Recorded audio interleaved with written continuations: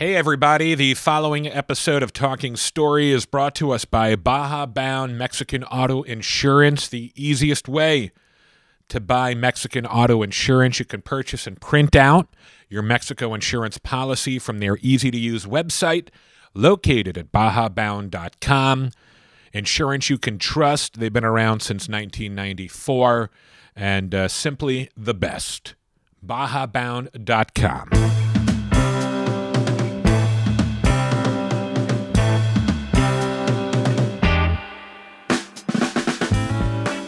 Thank you, Jake Nager in the Moment of Truth with our intro music. And today, Talking Story, we are talking, it's a power discussion.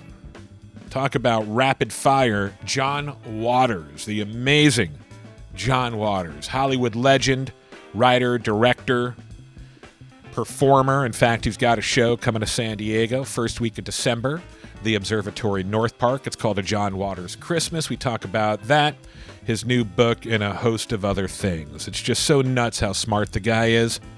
He whips out, I mean, seriously, it's just 10 minutes of rapid fire intelligence and just, wow. I have a hard time keeping up, as you'll hear. And he has no problem shutting me down, which is just the best. Everyone needs to be shut down every once in a while. That's part of life, right? And speaking of life, I celebrated the life of a former colleague by the name of Paul Palmer last night. He's a former radio exec and the CEO of Big Brothers Big Sisters here in San Diego. And Paul tragically passed a couple of weeks ago in a car accident in La Jolla. And it was interesting because I had just seen him a couple of weeks before that at a Big Brothers event, because I was, still am, because I keep in touch with Deshaun, but I was part of Big Brothers Big Sisters San Diego for a good amount of years with my little brother Deshaun, and I was over at the function, or they had this annual function, and Paul was there, and we hugged and took some pictures together and talked about getting lunch, and then next thing you know, he's no longer with us, which to me is such a reminder about just when it comes to the fragility of life, how it can be taken away from us at any moment, which is why I think it's so important, especially as we hit the holidays, just to make sure that, we're giving out the best version of ourselves and really, channeling compassion, especially when it comes to family and friends, and really making an effort, because it's so easy to get stuck in our heads and our own worlds, but we can't forget our core, and it's important to nurture that core. And if there are disconnects out there, I encourage you to, patch it up, mend the ways, whatever you need to do, because again, finite, just the amount of time we're here. And this funeral, I was looking at all the people at this service last night. The place was packed to the gills, and such a testament as to what a wonderful, loving, compassionate man Paul Palmer was. And, it takes a lot of work being that person, and I encourage you to be that person, and I'm trying to be that person on a daily. All right, so let's talk to John Waters. Also want to thank our friends at marchandash.com for making this possible, as well as the Scooter Farm and a bunch of operations in town. I'll thank them later. First, Mr. Waters. Are you speaking in speakerphone? You're a little slow. No, I do have you on in a Q speaker because we are taping. Okay, can you turn your volume up a little? My volume up? I'm not sure. Let me see if that helps at all. Yep, you just did. That's fine. Is that a little bit better? Yep. Okay, perfect. So you're coming to San Diego Saturday, December 7th with a production, I love the name, A John Waters Christmas, Filthier and Nastier, I'll Stuff Your Turkey Live. Yeah, well, that sort of sums it up.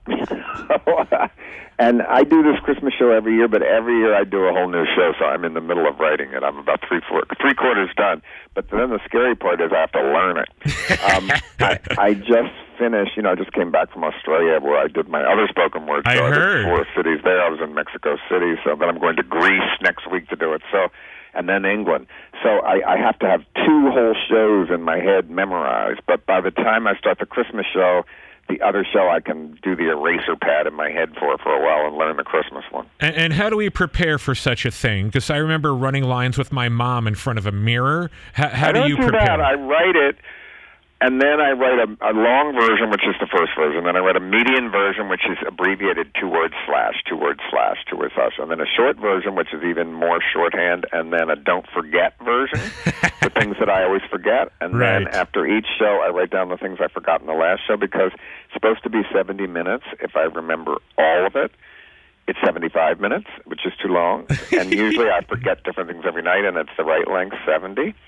And if it's a little short, I have one thing I can add every year, and I don't look at the timer until the last 15 minutes. And what is your fascination with Christmas? Do tell. Well, people love it or hate it. It's an extreme time of year, and you can't avoid it. It's like a meteorite coming towards the earth. So no matter if you're Hindu, Jewish, Muslim, you can't avoid, if you're in America, the Christmas thing. So I have advice for everybody, how to get through it, how to have mental health and get through it even if you hate it. And where do you fall? I love it, but I also love it now for completely different reasons. I'm like a drag queen on Halloween. If it's Christmas, I'm at work. But at the same way, I can pay all my bills for the whole year. I can definitely afford Christmas presents after doing the tour. Yeah. And what I hate about it is, and I like Christmas for real. I have to buy Christmas presents for 100 people. You know, I have a giant Christmas party. Every 3 years, it's my turn to have a whole Christmas dinner for my family. Mercifully, it's not my turn this year. And especially after coming home from 18 cities and doing that is... it's a cool way to ground yourself. I have a Christmas card that I produce every year that is a huge production that I always have to think it up in the summer to get it done. So it is a big part of my year here, and I don't dislike it. I kind of like it.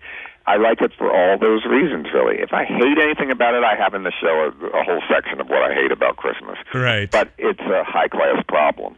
And I've noticed the older I get, the more taxing it is on my mental health. So I would love to attend the show just for some tips in that area. Well, I talk about it. This year it's tough with politics because the country is so divided that most people, if they disagree within their family, have learned you just can't talk about it. It ends in a fist fight. So people are afraid to say anything. So I've always said every year you bring a verbal abuse whistle that you pass out. And anytime you bring up politics, blow the whistle so people don't talk about it. And then they'll laugh at least.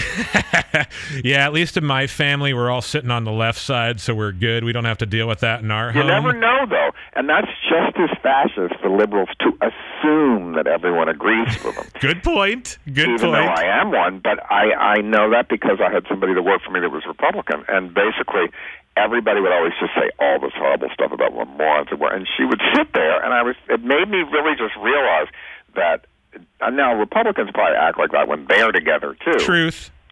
But nothing's going to get better if we're that separatist. We got to make the other side laugh first. Our whole job right now is to get somebody, a Democrat, that will lure away a Trump voter. I don't know who that's going to be. No, I don't either. And I was just reading a poll today where they were saying that right now, I think 67% of Americans think we're approaching a civil war based on... What do you mean approaching? We're in one. And the election's going to be so close that if he loses...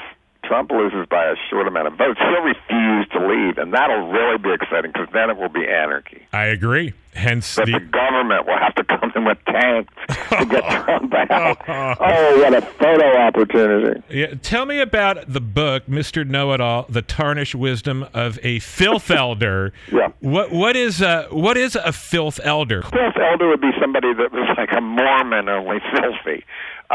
It was someone that has gained knowledge through 50 years of a career that has embraced filth, and I use that in a very approving way, that word, as a shorthand for smart-ass, punk humor that first makes fun of yourself and then makes fun of things that you love.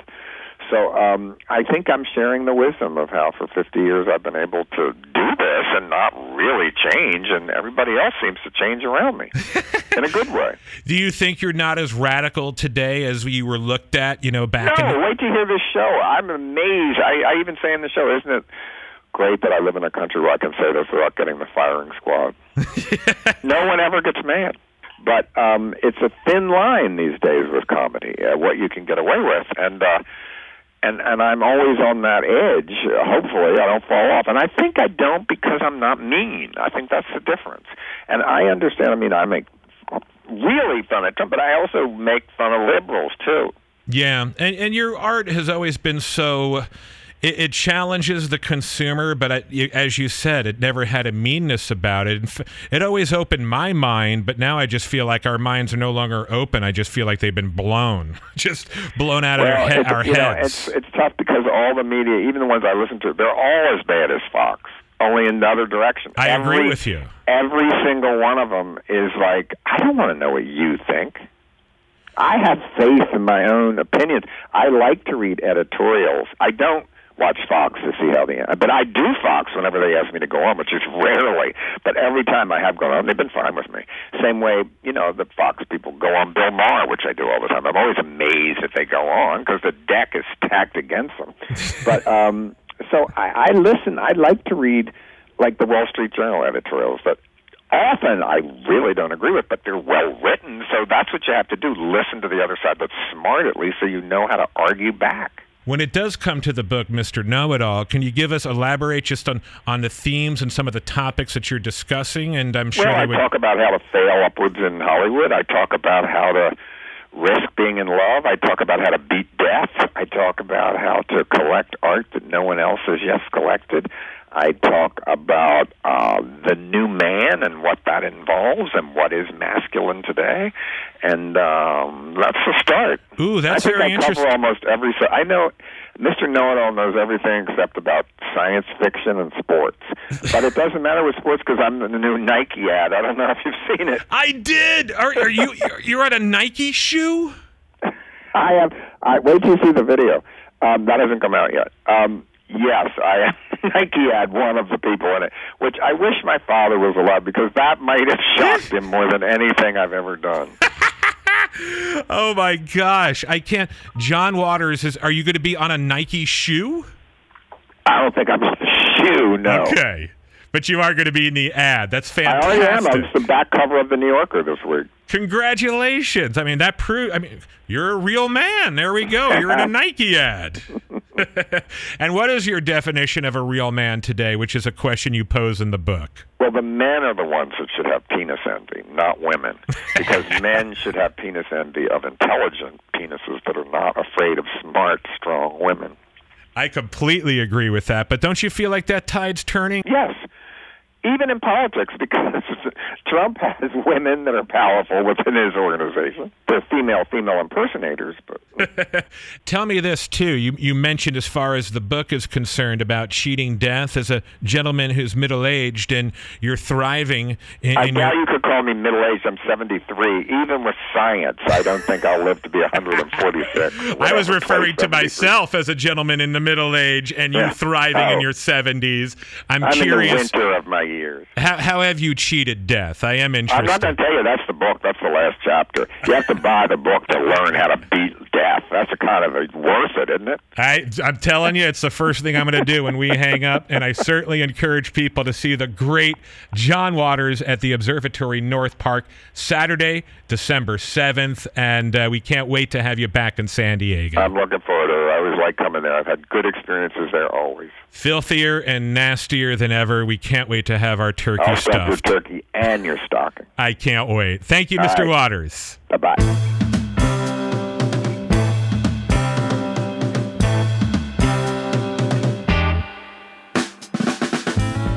And there you have it. John Waters, everybody. Thank you, Jake Nager and the Moment of Truth, for all the music you've been supplying us with here on Talking Story. My friend Meryl, good old Meryl, will be joining us again next week. She's been out for a couple. Looking forward to having Meryl back with us here. The Chris and Meryl show, or is it the Meryl and Chris show? I don't know. I don't care. What I care about is you, and do hope you're well. Thank you to the patrons. You know who you are that help keep this moving.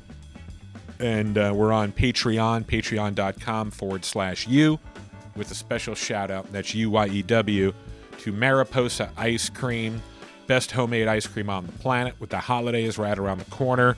Hook it up. They'll hook you up with the best ice cream on the planet, which would be perfect for any family meal. Okay, until next time, be well and treat one another kindly.